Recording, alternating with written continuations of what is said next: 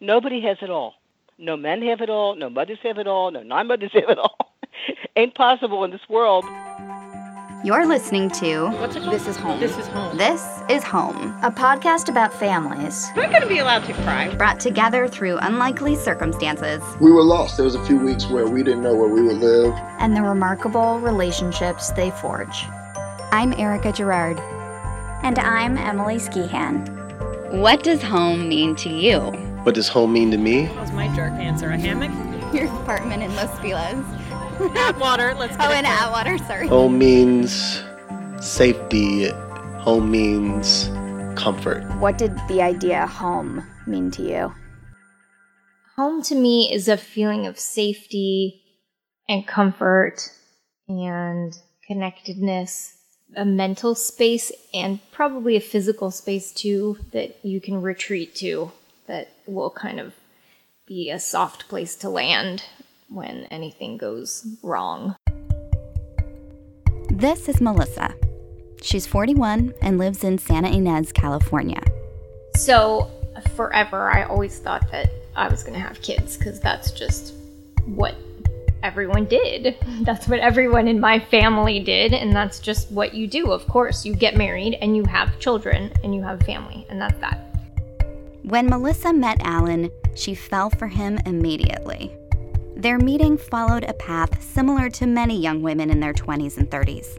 Lots of boyfriends, some crazy stories, some brutal disappointments, and mounting pressure from family and friends regarding when the one was going to show up for her. Melissa was craving a committed relationship, and she wanted to start a family. Fortunately, after a few months of dating, she and Alan were crazy in love. Until one day, they had a conversation that made her rethink their relationship entirely. We had this conversation one night, and I can't remember what sparked it, but it was very emotional for both of us. And he was terrified because he finally realized, like, this is something. This is an important relationship. We're probably going down the path of marriage, and he didn't know if he wanted kids. Melissa remembers putting in her dating profile that she wanted kids. She thinks Alan, at the very least, didn't make it clear that he didn't want kids. And he knew at that point that I was like, oh, of course we're going to have kids because that's what you do. So when he expressed that he didn't know if he wanted them, I was annoyed almost more than anything because I thought, oh, come on, we're like so blissful. Why are we even talking about this? Like, that's like years down the line. Like, I don't even want to worry about this. I'm like, why did you bring it up? I remember just being like, ugh, can't we just keep going like we've been going? But he was very much felt like we needed to come to some sort of resolution if we were going to continue on this path. I think he felt really vulnerable and was like more scared than I was. And so we didn't resolve it that night. And it continued to be a conversation for, I don't know, whatever it was, another like year and a half or however long past that. And it was a difficult conversation.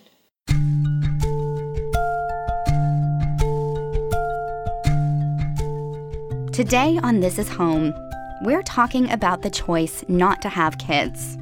It's a decision that can sometimes be long and challenging for couples in a serious relationship. We wanted to explore with different couples on this episode what it's like to have this discussion. One that 30 years ago wasn't even really a question, much less a discussion. According to the National Center for Health Statistics, 4 decades ago, an American woman typically delivered her first baby at age 21. Today, she's 26 and a half. And almost exactly half of adult women 15 to 44 have never had kids, the highest percentage on record. More and more couples are choosing to have kids later, or not at all. This next couple, Sarah and her partner Paul, were on the same page about their desire not to have kids early on in the relationship. It is natural for me to not want to be a parent. And I've struggled with that early on, where I was even told that it wasn't natural. I was told so much in my early 20s, like, you'll change your mind, or you don't know yet, and really was kind of gaslighted about the whole thing. I don't accept that my path is to have children and that it is unnatural for me to not want that. And I feel really strongly about that. Like, it's not a decision not to, this is the way that I am. Sarah says she's always known, instinctively, that she wasn't meant to be a mom. I had a boyfriend and we were together for 3 years, and maybe 25, 26, I knew at that point like what it was and that parenthood was not something that I wanted. And I remember having a conversation with him about it and like, oh, what if I get pregnant, or I'd maybe missed a period and what if that's it? And I said, I had made a comment around like I would get an abortion right away. And he said, well, we would talk about that. And that was the moment where I realized that I couldn't be with someone who would make me pause on that. Like, no, it's not a discussion. This is not what I want. And when he said, oh, well, we would talk about that. Like, no, like you would drive me to Planned Parenthood. like, and I just remember it was just very clear, like in that relationship that like, no, like from this point forward, I need to search for a partner who's on the same path with me and who values the same things and who is, I don't know, it's not a lifestyle. It's like, this is just the way it is. It's a way of being. It's a way of being. Sarah and Paul have been together for 9 years, and neither of them envisioned marriage or children to be a part of their relationship. Paul says that his feelings about not wanting kids were present from a young age. I was naturally someone who did not want kids. Environmentally, there were a lot of things that happened that reinforced like, oh man, I don't want kids. It was a rough childhood and multiple homes and 4 stepbrothers. So it took a little bit of soul searching to separate that out because you're thinking, oh, I wonder if a fucked up childhood is the reason why I have these feelings. And no, it's not. That's the core of who I am, just like anything else, just like I have blue eyes. So it was really early, 16, 17. I just made this conscious choice, just like anything that you'd make a choice, like a big life decision around. People put so many, they put their wishes on you all the time. They're like, oh, you'll go to college and you'll meet a nice boy. And it's amazing that the stories that people tell you of what they want to happen to you that have nothing to do with what you want. I picked that up because the stories were discontinuous with what I actually, truly in my gut wanted. So I remember having a conflict with that earlier. And with my family, with my direct family. Sarah explains that it's not that they've never thought about it. They have. But it's not, you can't take parts of being a parent. You can take parts of it and say, oh, I would love to see what that child looks like at 3, and would they have the same tendencies as Paul? Would they be as creative as Paul, and would they be as stubborn as me? Parenthood isn't something that you can, pick the best parts of and, make it happen. I don't know, we have a really heavy consciousness about it. And what is it about parenthood that makes you say, no, that's not for me? I don't want to raise a child. I have no desire, I hear about these women who are like, my uterus is throbbing and I have to make a baby. I take one from Amy Poehler, good for you, not for me. I've never had that feeling. But for Dr. Jeannie Safer, psychotherapist and author of the book Beyond Motherhood, the decision not to have children came after years of profound and often painful soul-searching. Well, it was a personal decision that I struggled with enormously for about 5 years. So since I'm a psychotherapist, I did a little psychotherapy on myself. In fact, I did 5 years worth of it, and it was no easy decision. There's some women who kind of know their whole lives it's not for them. But I was of the group of putter-offers. And, I found myself making excuses all the time. One of the questions Jeannie struggled with was the question of regret. She wondered if she would really be missing something down the road, something she couldn't tell in the present, but would later regret. So she started writing about it. She wrote candidly about her anxiety and fears around the decision to remain childless, And she interviewed hundreds of other women about their decision as well. It's been over 20 years since Beyond Motherhood was first published. So naturally, I wanted to know if she had come to any new insights about her choice after all these years. I have not felt profound regrets. I'm very happy to say, and many of the women, I interviewed some older women at the time because this was my biggest question. Will I feel regrets? Will other women?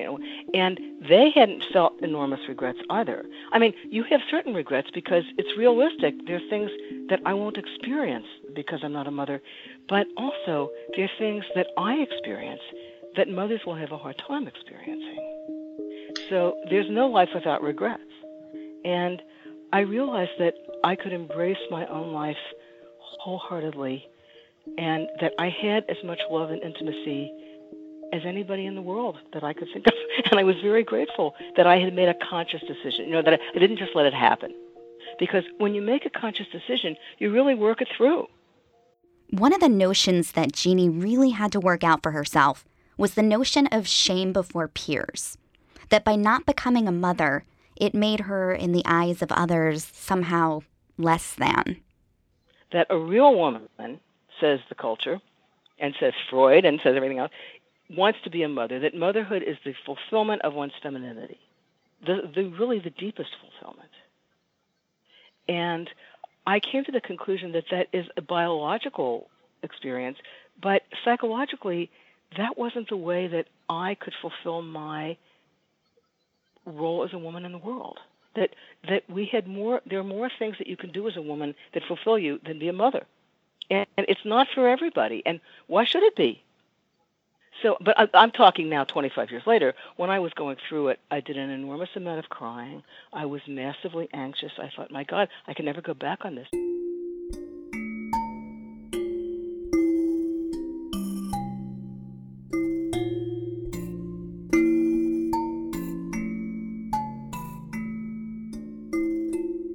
The stigma around not having kids came up a lot in our conversations with the couples we spoke to.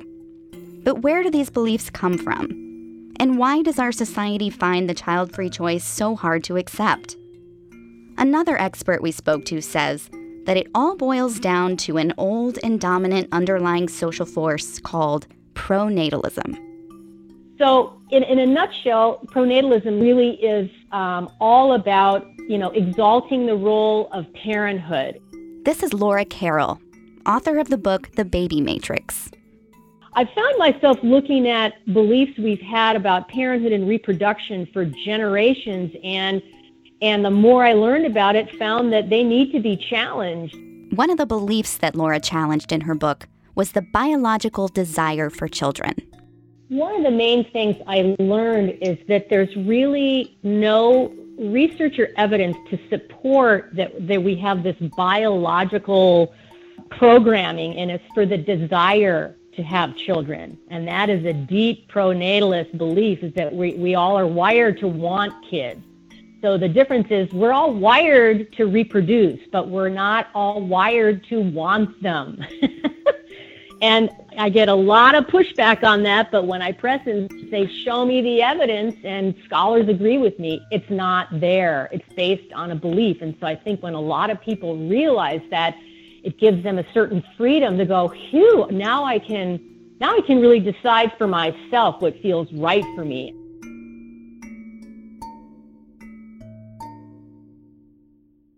Jason and Kevin have been married for 2.5 years, and together came to the decision about what was right for them.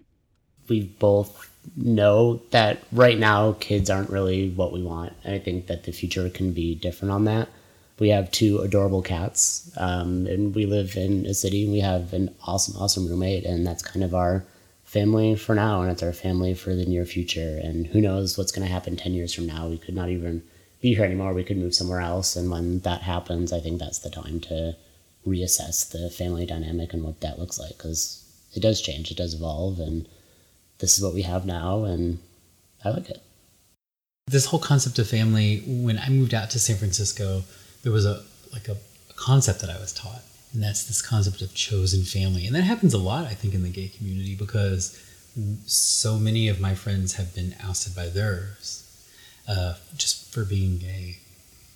they've moved here to experience chosen family.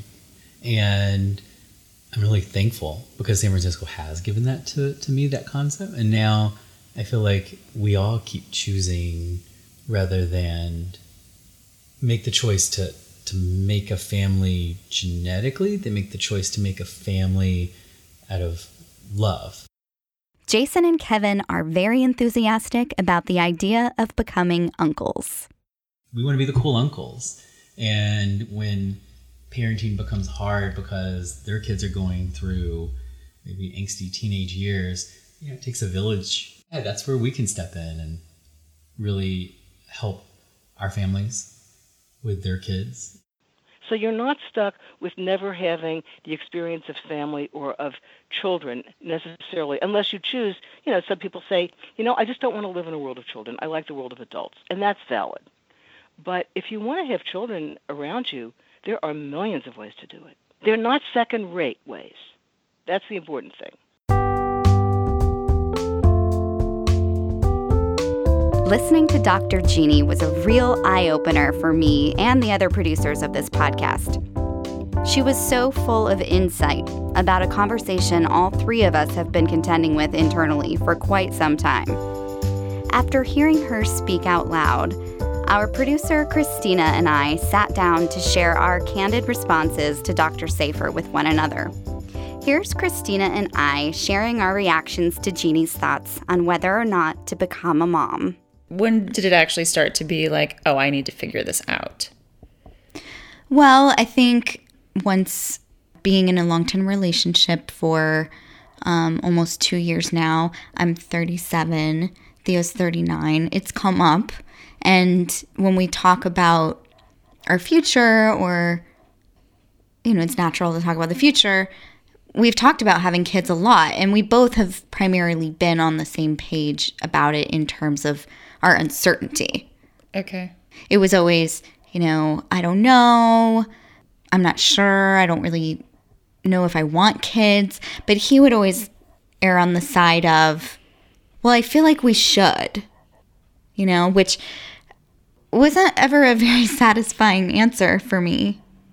And I think I really came to a place with it after wrestling with it for a while and working on this episode and talking to these experts that I thought, well, no, I know that I want to say, no, it's not for me, but I've been looking for some sort of permission to be okay with that decision because it did come with it comes with a certain amount of shame or really more for me just questions of regret. Just will I regret this decision? Am I going to be missing something? And she really addressed all those for me. So what was behind Theo's we should do this? Do you know? Well, I think it's probably the conditioning that all of us have felt in one way or another, that this is just something that you do, that nobody really wants to have kids, but you do it because that's what we're supposed to do. Yeah. It's interesting because for me, I do think it was the opposite. It's been a different conversation certainly in the past 5 years because shit gets real after you turn, 33, 34, whatever. But particularly when I was not in a relationship with Ariel, my now husband, I always assumed I wouldn't have kids. I think because it was just easier. It's because then I don't have to really think about anything, that I don't have to make any hard choices. And I know what that's like. There was just a familiarity with having my own life and, being able to work however much I wanted, being able to travel when I wanted, and not really having to make things complicated. And I think part of what makes the decision tough is that it's really complicated. And so you're inviting all of these complications into your life of, wow, when this wasn't a priority for me, my life was definitely easier. It was definitely it felt that way anyway. I don't know if this hit you the same way, but I really appreciate her emphasis on being deliberate with the decision, of really thinking through it and processing it. That's why I was asking you, if you've reached this decision, have you gone through a process? Like the way she talks about it, it was 5 years of really thinking and meditating on this decision. And that, I think, once you've allowed yourself to do that, or allowed yourself to mourn, or whatever that process is for you, that you can then feel confident that whatever answer you've reached, to have confidence in that answer, that I really appreciate. I like that a lot. Is it weird that I don't feel like I need to mourn? I don't. Well, do you feel like that's a final answer? Do you feel like you might need to at some point? No, I don't. I mean, in terms of having a child biologically, I feel okay with that decision. I don't feel like I need to grieve for that. So is your decision just to not have kids biologically, or not have kids? Definitely not biologically. I'm leaving the door open to other options. So, but not anytime soon. And was that part of your conversation with your partner, that you're going to leave the door open for other options? Well,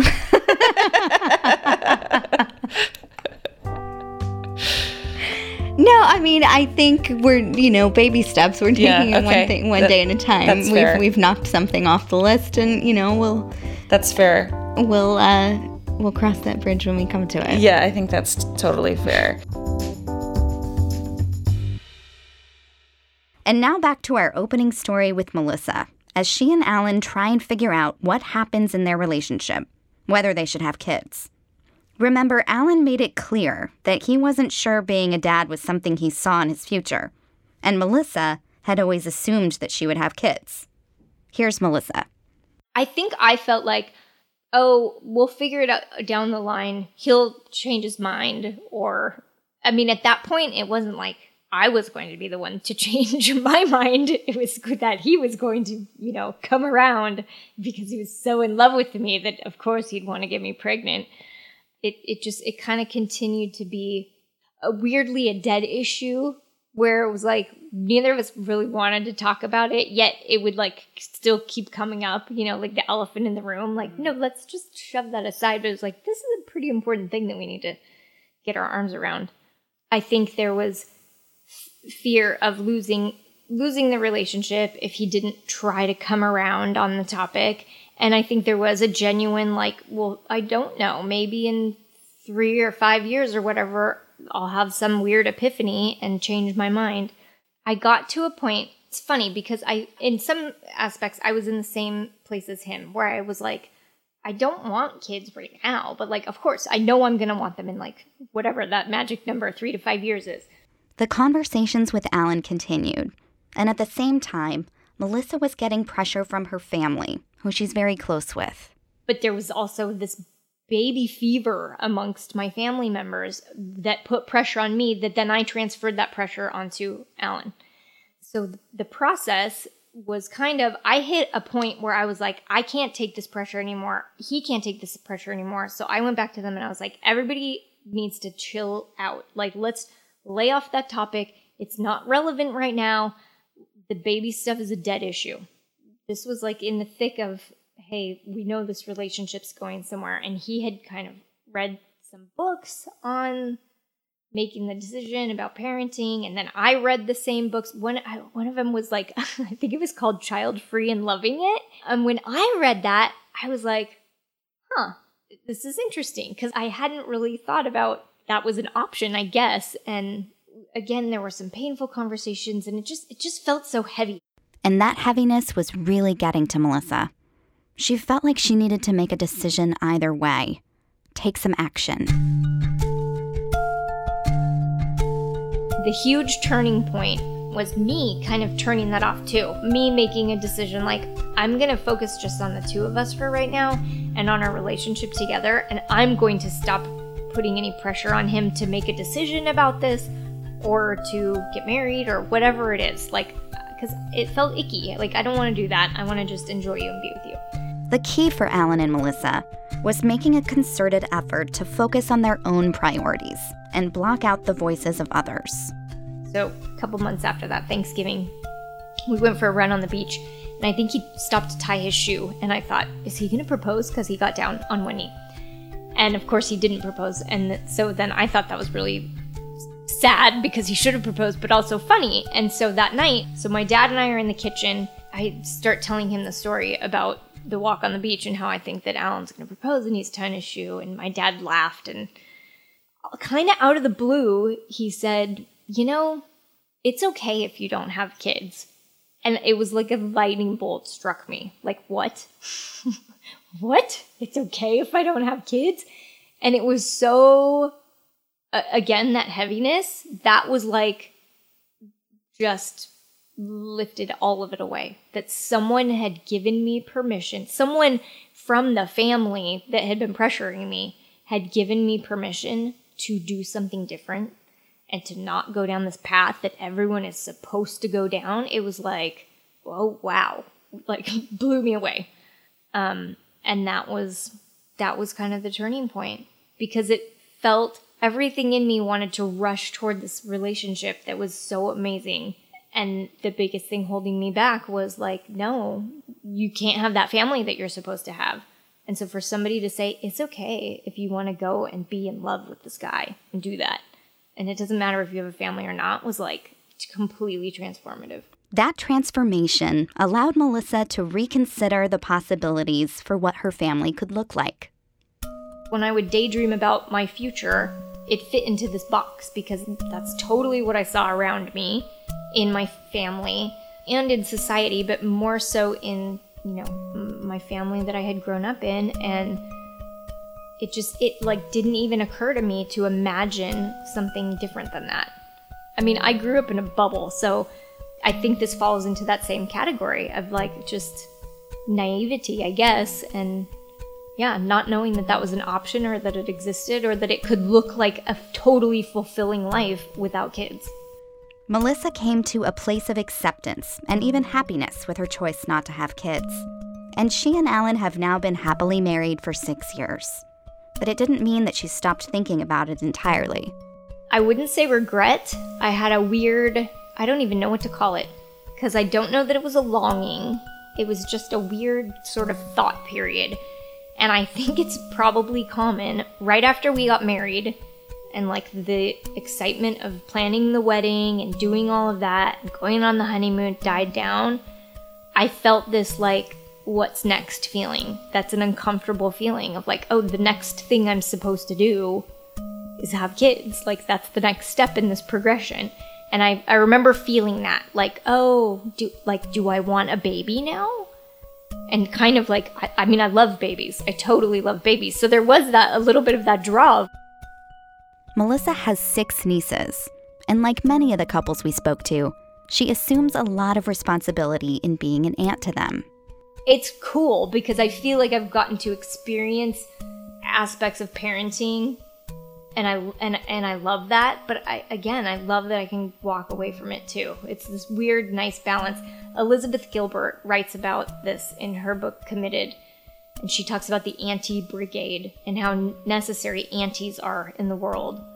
My nieces, I don't think that I would be able to be the aunt that I am to them if I had my own children. Because your focus is on your own kids. When you have kids, your focus is on them. And you think you're a better aunt because you don't have your own kids. Yes, although family members may disagree with that since I just paid for my 18-year-old niece to get her nose pierced.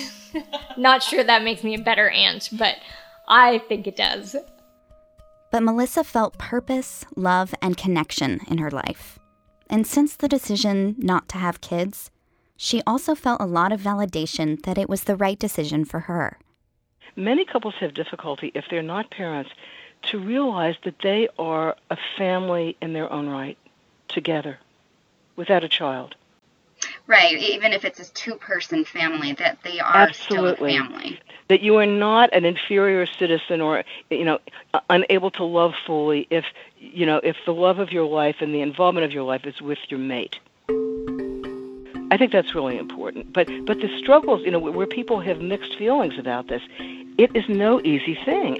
And what I suggest that people do is they write down for themselves what they think about parenthood, the good reasons to have a child, the not good reasons to have a child, the good reasons to not have one, and really think about all the possibilities and what they imagine their life together would be if they didn't do it. Wherever you come down, the notion, be comforted by the fact that thinking it through is what really counts. It'll make all the difference. I promise you. Right. I could speak with the voice of absolute authority on this. Thank you to all of our couples who shared their stories with us today. You can find links to the books we mentioned in this episode on our website, thisishomepodcast.org. And while you're there, if you liked what you heard on the show today, please consider making a donation in any amount by clicking on the Donate tab.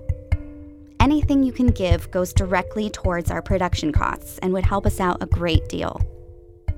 And if you haven't had a chance, make sure you subscribe to us in iTunes and leave us a review. This is Home is Erica Gerard, Emily Skehan, and Christina Lindstrom. Our sound engineer is Juan Diego Borda at Harmonix Studios. Music by John Maness. Logo and site design, Lane Carlsness at Broadsheet Design. Again, thanks for listening. See you next time.